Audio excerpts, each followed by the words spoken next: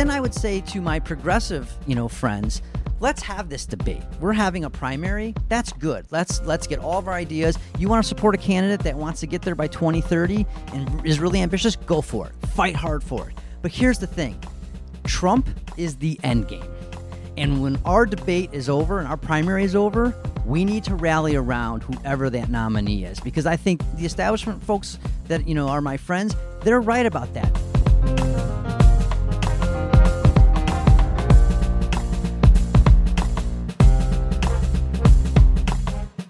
Democratic presidential hopeful Beto O'Rourke has been criticized for not presenting a concrete platform since he officially entered the 2020 presidential race. This week, that changed when the Texas congressman rolled out a $5 trillion plan to combat climate change.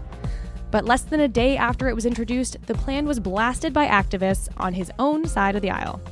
On this episode, we discuss Beto's climate policy proposal, how it stacks up against plans from other Democratic candidates, and just how green Democrats need to be in order to win support from their own party.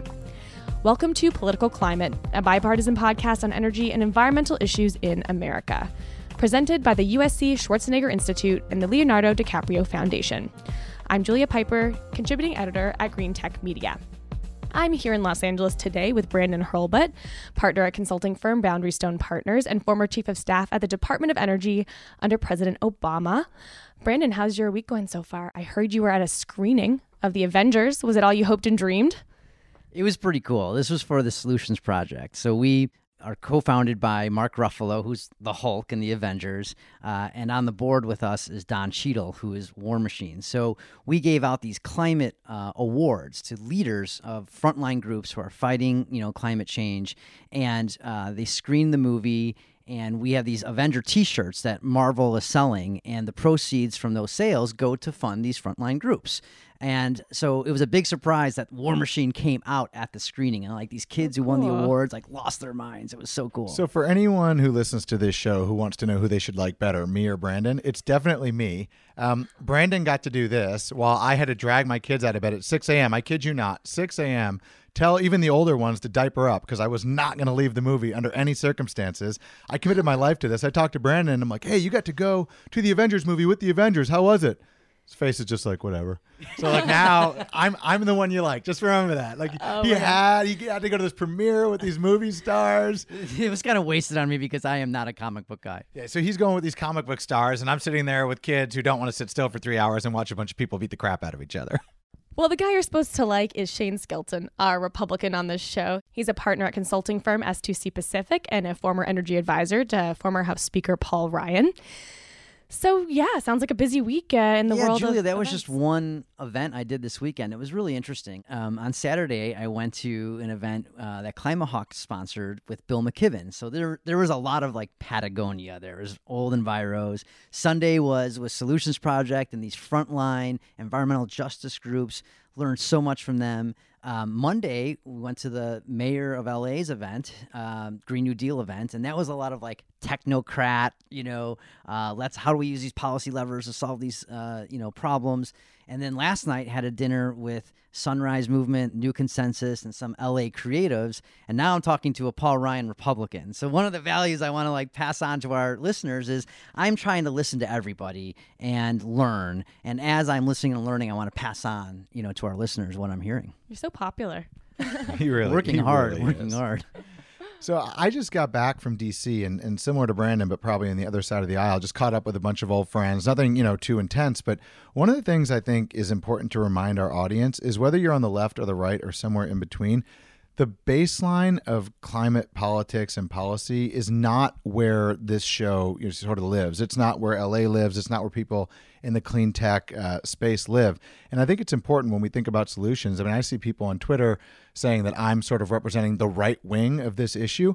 A lot of Democrats in Washington don't think about this or care about this. A lot of Republicans don't think about this or care about this. So the reason I think that both of us on this show, all of us, try to offer practical solutions is not because we want to be, delay the solution. It's not because we don't care or we don't take the threat seriously. It's because the baseline, the ground zero of where the Washington policy discussion is at right now is nowhere near where we're at. And I want to meet them where they are so we can get them where we need them. Well, what's interesting, though, to Brandon's point of just all the events he attended is that even among people who are on the more progressive wing of this, they have very different perspectives. Like the traditional environmentalist community, you mentioned the technocrat community, they're all advancing very ambitious goals and yet maybe don't even agree on how to get there. There's a lot of debate happening, and we're going to talk about that today. And one thing just to flag too, interestingly, is I was talking to friends about the Sunrise Movement because I had the opportunity to hang out with Varshni from the Sunrise Movement at a soccer game a week ago. And in DC, I was trying to tell friends how great she was and how it's kind of interesting when you meet, see behind the curtain. A lot of the people making environmental and energy policy decisions in DC have never heard of Sunrise Movement. And I don't mean they don't like it. I mean, they heard about it for the first time from me right then and there. So that's the disconnect between what we're talking about and what they're talking about and why this show is important, but also why we need to try to bring people along rather than scold them for not being where we are. Well, I guess we should say the Sunrise Movement is, a progressive group of mostly young people who are pushing Democrats even to be more ambitious on climate change. And they famously protested in Nancy Pelosi's office, which, not everyone even knows about. It's very obvious in our world, but a lot of other lawmakers and stakeholders just don't. Well, speaking of Capitol Hill, one thing happening in D.C. this week is the second hearing of the year in the Climate Crisis Committee. That is the newly formed committee by the Democrats that just came together earlier this year. It is chaired by Democratic Representative Kathy Castor, and she actually already introduced a bill, H.R. 9, called the Climate Action Now Act, that would keep the U.S. in the Paris Climate Agreement. And that bill has since already progressed through other official lawmaking committees on the House side and is expected to go for a vote on the House floor this week. In fact, it may have already passed by the time our listeners hear this episode. Shane, I know you're following that legislation. What are your thoughts? Yeah, I'm not following it because of what it is, because we all sort of know, what Paris is and where we stand on that. What I'm interested, first off is 91 amendments were introduced and 30 were made in order. And that basically means that the Rules Committee has said that those 30 can be debated on the floor before the bill gets a vote. I want to see, what Republicans are offering, what points of view they're bringing, to justify either opposing or voting for certain amendments. I want to see where Democrats are. Are a lot of them comfortable just voting for H.R. 9? Do they want to take, more aggressive climate stands? I think the debate that we see will set up the framework for what we can expect in the House over the next year or so. And then on the Senate side, there's no forcing mechanism to this bill. So basically what it means is it passes the House, and then Mitch McConnell can or cannot take it up, but it's not like certain measures where there's, a time frame or a forced vote or a simple majority. It's completely within the majority leader's discretion. So they're not going to vote on this in the Senate. This is where it's going to end, but I do think we can get a good sense of where people want to go, at least on the House side after this debate. Well, the bill may have already sailed through the House by the time people hear this, but I think you raise a good point, Shane, that this bill, H.R. 9, could set the tone for other climate debates to come. And another thing just to flag for our listeners is the Select Committee on the Climate Crisis that you mentioned, Kathy Castor is chairing. They hired Dave Banks, who was the International Energy and Climate Advisor to the president until just a couple months ago. Now, he was pushing the president to push for ratification of Kigali. He was a supporter of the Paris Agreement. He's been on the pro-climate side of things most of his career. And so I mentioned that as a way to point out that this isn't just about obstruction. It sounds like the Republicans on the committee want to at least get a better understanding of these policies and be educated about what they're going to be debating and maybe look for some solutions moving forward. So I'm encouraged by that. Brandon, I know Democrats are frustrated by this bill, H.R. 9, in part because it is moving forward when there isn't a companion bill in the Senate. No senators have stepped up and introduced, mirroring legislation. Is that a problem for Democrats? Why are they moving forward on this without even some traction in the Senate? It seems to be some frustration. I mean, this is a global problem, and I think Democrats want to send the message that we want to get back into Paris as soon as we get a Democrat elected in 2020. What's interesting about this bill that's going up for a vote in the House this week is that it's getting blasted from both sides. People are saying you're just reiterating an initiative that the U.S. previously signed on to under President Obama. Obviously, Trump is moving away from that. But why even rehash this? Do something bigger, bolder, like the Green New Deal. Other people say Paris is just not worth even dealing with. Let's just put in targeted incremental measures that are technology focused that stand a better chance of passing. So what's interesting, to almost your point at the beginning of the show, Brandon, about the different groups you're talking to, there are many different opinions around how to even address this from a policy perspective. I think H.R. 9 is kind of in the middle of that. We should be able to do all of it. We should be able to send the message to the world that we want to get back into Paris, and we should start moving ahead on our domestic agenda on climate. Well, another item on the domestic agenda for climate came from our own home city here in Los Angeles. Mayor Garcetti introduced his Green New Deal this week, which is a citywide plan to tackle climate change and go carbon neutral by 2050. Our co-producer, Victoria Simon, actually worked on the plan, and we have to give Victoria a special shout out for helping us this season. So thanks, Victoria. Woo! Yeah, Victoria. Brandon, I know you attended Mayor Garcetti's event this week. What were your takeaways? It was a great event. The highlights of his plan are he wants to get to 80% zero-emission vehicles by 2035.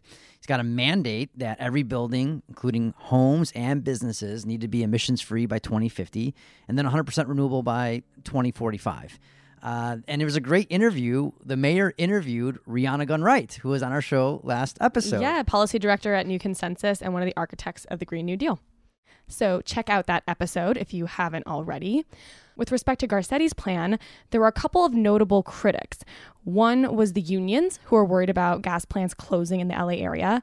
The other one was the Sunrise Movement, the youth activists who are pushing for bolder climate action. And they thought Garcetti's plan did not go far enough. So that's actually something that came up with the launch of Beto's climate proposal. So let's actually turn to that now. On Monday of this week, 2020 Democratic presidential candidate Beto O'Rourke released an ambitious plan to get the U.S. to net zero emissions by 2050 through a 10-year mobilization of roughly $5 trillion. It would also recommit the U.S. to the Paris Climate Agreement, it would restore Obama-era power plant regulations, and it would put an end to new fossil fuel leases on federal lands. Brandon, this is a guy from your camp. What else stood out to you from this proposal? So it's essentially 4 parts. Part 1 is, as soon as he takes office, he wants to do $500 billion in government procurement to decarbonize across all sectors. So what that means is the government purchases a lot of everything. And so $500 billion is a lot of purchasing power to sort of move the needle on some of these technologies. He's also got a buy clean program for steel and glass and cement. That's meaningful because these industrial emissions are very hard. We don't have a lot of good solutions for that. So he's trying to tackle that. I feel like we don't even talk about that often. That's super interesting. No, so that was, I think, a good part of his plan. He's got ambitious appliance and building efficiency standards because buildings are, a big problem. Part 2 of his plan is mobilizing $5 trillion. So he wants to provide $1 trillion in tax incentives. He's got $3 trillion in cheap loans through a program called the Rural Utility Service. This is at the Department of Agriculture. That program helped bring electricity to all parts of America. And in the loan program at DOE, we use cheap loans to really accelerate deployment of clean energy technology. So he wants to put $3 trillion into a similar type program. He wants to do some R&D, and then he wants to give grants to people to make this transition for housing, for transportation. So $1 trillion in grants. Part 3 is enforcing the big goal of net zero by 2050. He wants to do a lot of measuring and disclosing. And then part 4 is investing in mitigation and resilience. That's a big plan. That's definitely the most detailed climate plan we have seen come from a candidate in the race so far, which is interesting that it came from Beto because he was previously criticized for not having many policy options on his website or on his platform at all. Yeah, and his first policy proposal. So that means it's a priority. Yeah, so I've got some likes and don't likes. Paris Agreement, he wants to stay in. That's fine. I'll talk about this a little bit more on my don't likes, but I think if you're going to re-enter Paris, you might as well, make it a little bit more aggressive and make it more meaningful. Reducing methane leaks and HFCs, that's critically important and often overlooked. Those are far more potent greenhouse gases than carbon, and often they don't fit into the sort of sexy policy debate. So I'm glad he, pointed to that. Zero emissions vehicles he wants to deploy on a much wider scale. Great idea. Brandon talked about, buy clean and appliance and building efficiency standards. I think that stuff makes a ton of sense, and it's actually pretty difficult for the federal government to get involved in a lot of that policy. To the extent we can start to do that, I think that would make a huge difference. I love part 4. He broke it down into parts 1, 2, 3, and 4. A lot about resiliency and adaptation. That's not sexy enough to hit the headlines on cable news every day, but it's actually critically important because those are the things not that we're doing to protect against future threats, but that we're doing to protect against current threats and rebuild from disasters, that we've already had to deal with. So I like that he brought that to the fore. On the don't like side, all the things he wants to invest in, I actually want to invest in too. But he mentions, $500 billion in annual government procurement. Our entire discretionary budget cap for next year is $1.1 trillion. So I want to know how he gets to that number. How do you, use half of the federal government to do that? 1.5 trillion in year one. Again, I like it. I want to better understand what he thinks he's doing here, because those numbers, don't come from nowhere. Unlike federal leasing, which he touches on too, those are within the discretion of the executive. So he could do that. If he was elected, if he could go ahead and start to take those steps. You got to get this other stuff through Congress. So I want to hear you outline how you're going to work with Congress in a divided government to make this happen. I'm not a big fan of stopping new fossil fuel leases on federal lands. I know that's a popular talking point, but in my view, we should use our assets to wield our power over the rest of the world. So I'm actually fine with electrifying everything here. I want to electrify everything here. I like watching our portfolio become cleaner. But the fact of the matter is, there are parts of the world, like China, for example, where their pollution is 800% worse in most places than anywhere in the United States, even the worst places. So what I'd like to see is us export some of that natural gas. We don't have to use it here, but export it to countries that are using lots of coal in facilities that are older, haven't been retrofitted, and are spewing out pollution, and get the geopolitical benefit of being able to control people's energy, but also get the environmental benefit of cleaning up people's footprints around the country. So I guess, in short, what I would say is a lot of what he wants to do is great, but I want to see someone explain how they're going to get there, and then also how they're going to wield the U.S.'s economic power to make sure that every country is complying with the goals of Paris, not just the U.S. So Shane, just on that federal lands piece, so the taxpayers then would be using their land, to produce fossil fuels and then have to pay to clean that up. Like, how is that a good policy? So a couple of things, and I'm glad you raised that.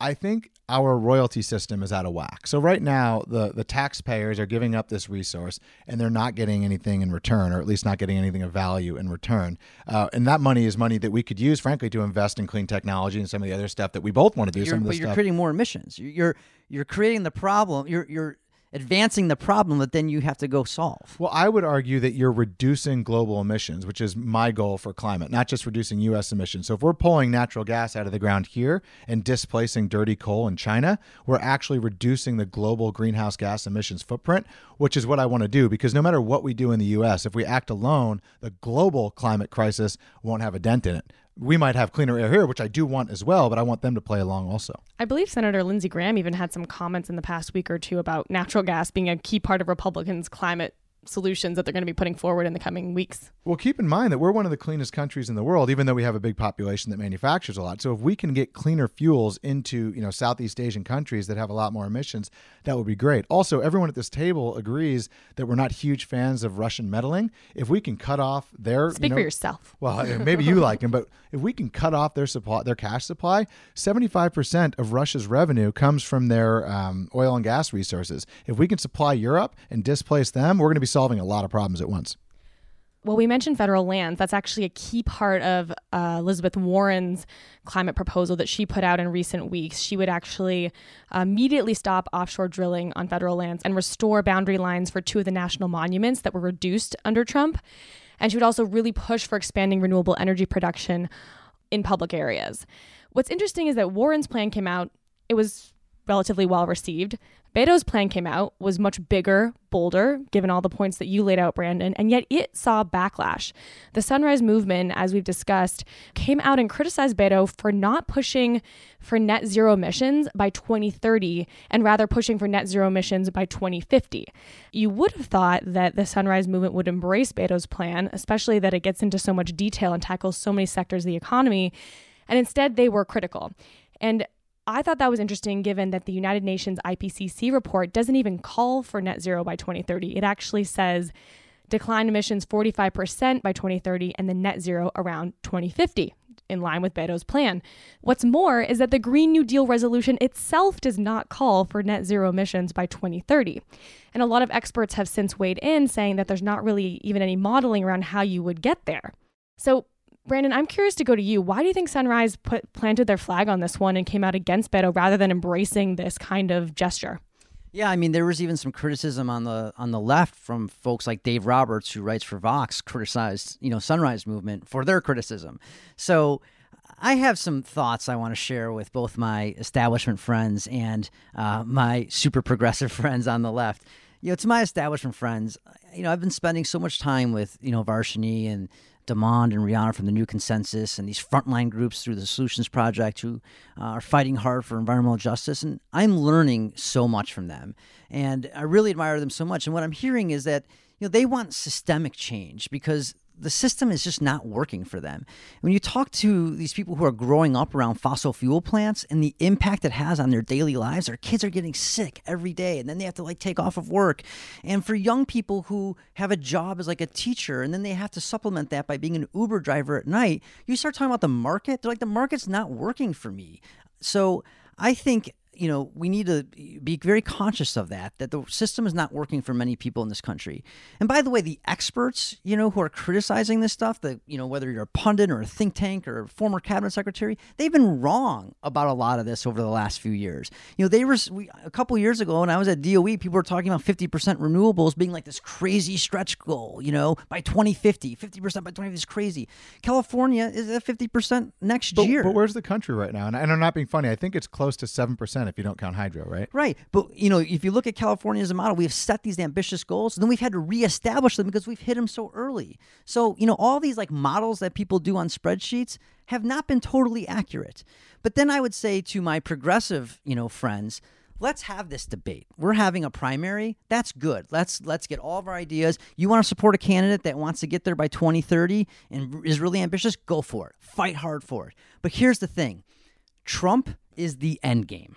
And when our debate is over and our primary is over, we need to rally around whoever that nominee is. Because I think that the establishment folks that, are my friends, they're right about that. Bernie and that crowd, a lot of young people sat it out in 2016 because they were upset about, Hillary. And look what happened. Look what we got. So fight hard, push the envelope. But when we're done with our primary, get behind the nominee. I think that's going to be interesting about this strategy from Sunrise. It could either be a super smart negotiation tool. You always, overshoot and push harder in a negotiation.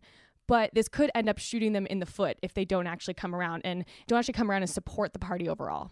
Yeah, and one point I just wanted to add on the frontline groups. We talk about these things like 2050 and 30 years. If your kid is getting sick every day, you don't have 30 years.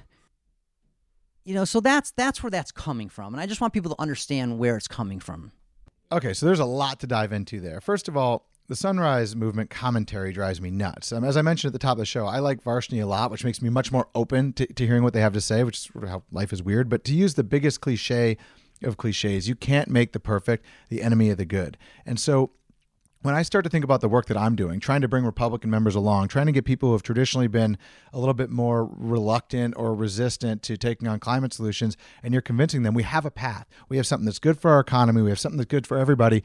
And then you see the left arguing with themselves. Let's just be honest. The right is the hard part here. The left is supposed to be the easy part. So at a certain point you go, well, we're not negotiating against ourselves. Let them figure out what it is that they want. Let them figure out how they're going to solve this grand problem and then convince us that that's the way to do it. But right now, Republicans don't even have an entry point. Is Paris good? Is Paris not good? Is 2050, net zero carbon? Is that good or is that awful? Is 2030 achievable? I don't think you're going to get Republicans to 2030 no matter what. But I think that the infighting is not leaving Republicans a lot of room to engage and say, if this is what you all are putting forward, let's see where I can get my membership. Let's see how we can line up on that.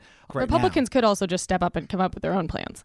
Look, a lot of things can happen, but let's just be realistic about where we are politically. This has not traditionally been a Republican issue. We're trying to give them an entry point. That's what people like us do for a living, right? You try to give them a way to understand how this helps their constituents. And they have. We should note they have come up with some ideas. I think they have, but I think they also don't know what they're negotiating with. Now, what Brandon addressed as far as you don't have 30 years if your kids are sick right now, that's where really my compassion is. And that's a pollution issue. And that's where I mentioned, the actual pollution in China and the U.S.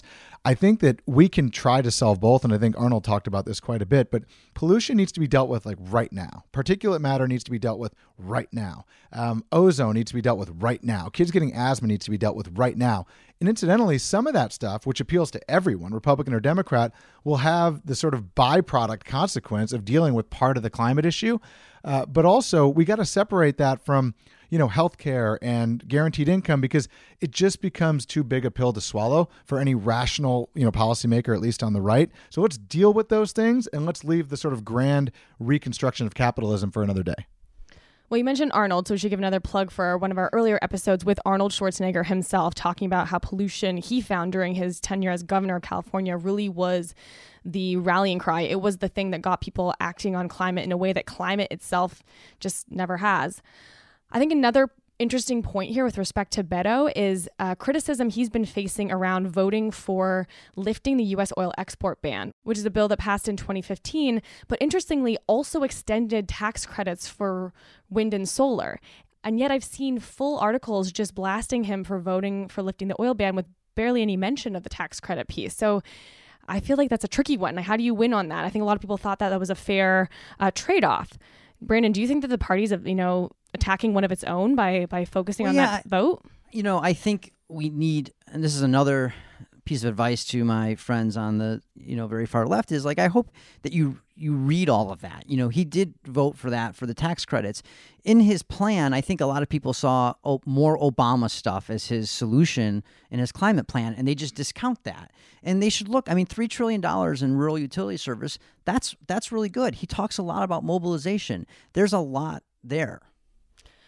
What's interesting is that some of the other Democratic presidential candidates don't seem to have faced so much criticism so far. I don't know if that's because a lot of people had a lot of hopes and dreams around Beto and really thought he could be their guy and just wanted more, or now the conversation's just evolving and people are getting more detailed in their critiques, and he did put out a more detailed plan. What's interesting to me is Joe Biden had his first presidential campaign rally in Pittsburgh, Pennsylvania this week, and he didn't even really mention climate change at all. He mentioned clean energy, I think, once as part of a jobs growth plan. He's in general trying to get the support of labor groups, and AFL-CIO, a union, has not backed the Green New Deal. They've actually been critical of it. So that's going to be interesting, I think, on the left, is seeing where these candidates fall in line, and does the Biden model of being a little more moderate end up winning the day? Or do the Sunrise Movement folks end up pulling the discussion left, and Biden, for instance, and others end up changing their platform as a result? I think there's a lane for him to run as the moderate. One view of the 2020 election is it all comes down to Michigan, Wisconsin, and Pennsylvania. And if we win those three states, we win the presidency. And Biden has proven he can attract those voters. In those states, those voters happen to be whiter, older, more blue collar. That's a demographic that he's had a lot of success with. I'm curious to Shane. Let's say Beto won and he became president. Do you think Republicans could support the type of plan that he laid out? I think it would be very difficult, especially after Republicans are still railing against the $1 trillion, American Recovery and Reinvestment Act, to get behind a $5 trillion plan. I also think we'd hear some people say, because we heard this when Trump said, we're going to have $1 trillion plan, but we're going to leverage, $200 billion in government money and turn it into $1 trillion. When I looked at Beto's plan, I thought, $5 trillion? How's he going to come up with that? But what I learned was he was going to spend $1.5 trillion and leverage it into $5 trillion. So I think there's going to be, some criticism on this is just a big government spending program similar to ARA, the American Recovery and Reinvestment Act.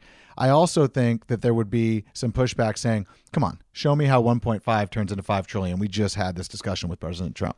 Doesn't trillion start to sound weird after you say it like 25 times? Trillion. But I guess that's the scale of the crisis that we're talking about, the level of investment that's needed. Right. And I think that's where, Sunrise, in part of their criticism, is they have the view of this is Battle of Winterfell and it's all hands on deck. No spoilers, Brandon. No spoilers. And so we need to do everything that we can. And I hope, the last episode we did with, the New Consensus Group, it was long, but I hope you listened to the history lesson there about World War II mobilization. All the models suggested that we could not do what they said we needed to do, and they were able to figure it out very quickly. And Brandon, one thing I didn't address earlier that I wanted to talk about when you said they feel like the system's not working for them. Part of the discussion right now going on amongst the intellectual right is free market capitalism a tool for prosperity, or is it something to which we owe fealty? And a lot of people are starting to believe that it's a tool to prosperity. And to the extent that it's not delivering prosperity for all, there have to be restraints on capitalism. Interestingly, The only major political figure to raise this issue in the last several decades is President Donald Trump. And frankly, I think a big part of the reason he got elected was because he communicated with people who didn't feel like the system was working for them and explained that we don't owe fealty to free trade. We don't owe fealty to capitalism. Now, I'm not even articulating that as my view, but it's interesting that what they're fighting for is what he ran and won on. And people should start to think about those synergies. I think they are. And I'm seeing the debates that we're having are big and meaningful. They're about things like, what is the theory of change? What is the role of the government? What is the role of government in markets, right? Because the government can shape markets. Our greatest time of prosperity was when the government actively shaped those markets. That's the time people are talking about they want to get back to. That being the World War II mobilization? Yeah. I mean, we had the greatest run of prosperity in this country, because of things like the GI Bill, and we had factories where people were working. That's what Trump talked about, reopening those factories. Let's have the government reopen Lordstown GM plant that was closed and make batteries. There's a battery shortage in this country. We can do these things. So let me give you a framework that I was thinking about the whole drive over here because I really can't grapple with it. So what I proposed earlier was pricing in the negative externalities of foreign emissions through trade. So, for example, if China's delivering, widgets at 1/10 the price of the U.S., they can only sell it into the U.S. based on some sort of measure against their carbon intensity. So that does two things. It protects U.S. manufacturing jobs, but it also makes sure that when companies are trading with the U.S., they're living up to our environmental standards. Where I get thrown off is the obvious loser here is the people who depend on low-cost goods, and I'm just not sure how to grapple with that. So we can create jobs and we can, reduce emissions in other countries to the extent they want to take advantage of the U.S. economy. But what do we do about those same people who are being left behind who already can't afford to live if we're raising the cost of goods and services for them? We need to solve that, and I don't know how. Yeah, I like the idea of putting them to work to make electric vehicles, to make batteries, to make heat pumps, to make solar panels, to make wind turbines, and we can deploy those here and we can sell them to China. We can sell them to India so that they can clean up their pollution. Well, these are actually all things that several of the Democratic presidential candidates have brought up at various points. There's a great New York Times piece where they lay out where pretty much all the candidates stand. A few more have since joined the race since that ran.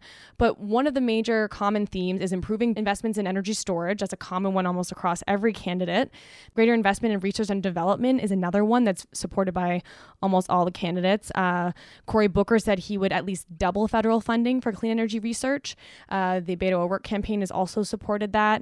Bernie Sanders has talked about a plan that would include, quote, massive investment in infrastructure and eliminate subsidies for fossil fuels. So curious to see where that infrastructure piece could go. Other things that were more controversial were a carbon tax. Some said that they would support it. Cory Booker, Pete Buttigieg, others willing to consider it. Jay Inslee, interestingly enough, has not come out apparently fully behind a carbon tax.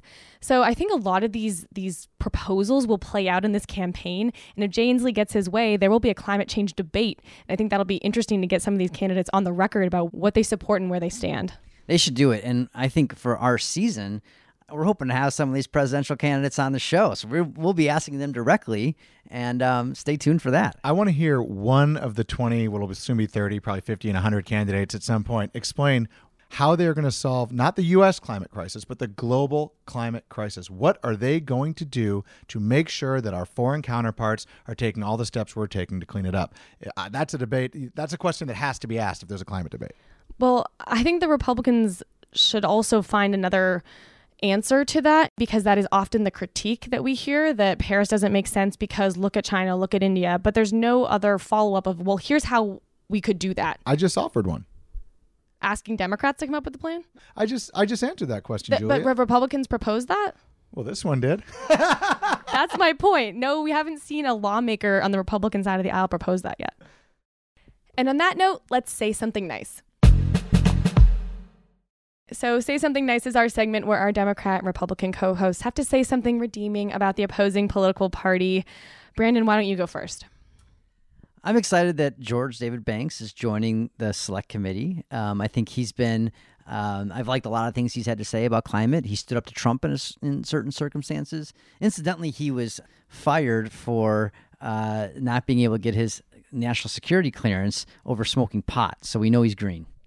Yeah, that is David Banks, who is joining the House Select Committee on the Climate Crisis. Pretty crazy that Jared got his national security clearance, even though he was like having meetings with hostile foreign powers and not disclosing them. But he smoked a joint and he just kicked out. can't help himself, can he? Brandon just can't help himself. This is our Say Something Nice segment, but it's all tongue in cheek. Let's be honest. Shane? So I'm throwing mine to the rarest of places, to Chuck and Nancy, as President Trump calls them.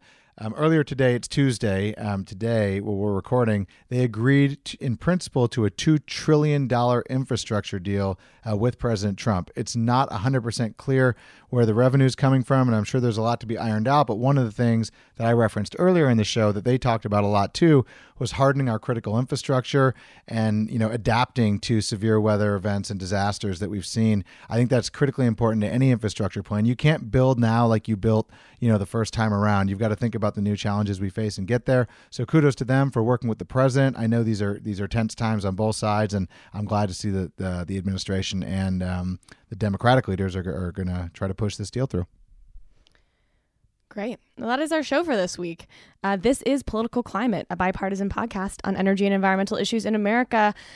Brandon, Shane, great job today. I'm Julia Piper, contributing editor at Green Tech Media. Thanks also to Victoria, our co-producer. We have to give her a big shout out for making this show possible. And thank you all for listening to this show. You can find Political Climate on Apple Podcasts, Spotify, Stitcher, Google Play, almost everywhere you can find podcasts. What about Twitch? We're not on Twitch. We should have a live stream. You can watch us video game and talk about climate change.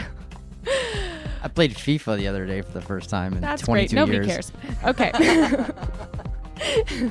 Ending the show with the fact that you can also find us on Twitter and Facebook and Instagram at Polly_climate. This truly is the end of our show now.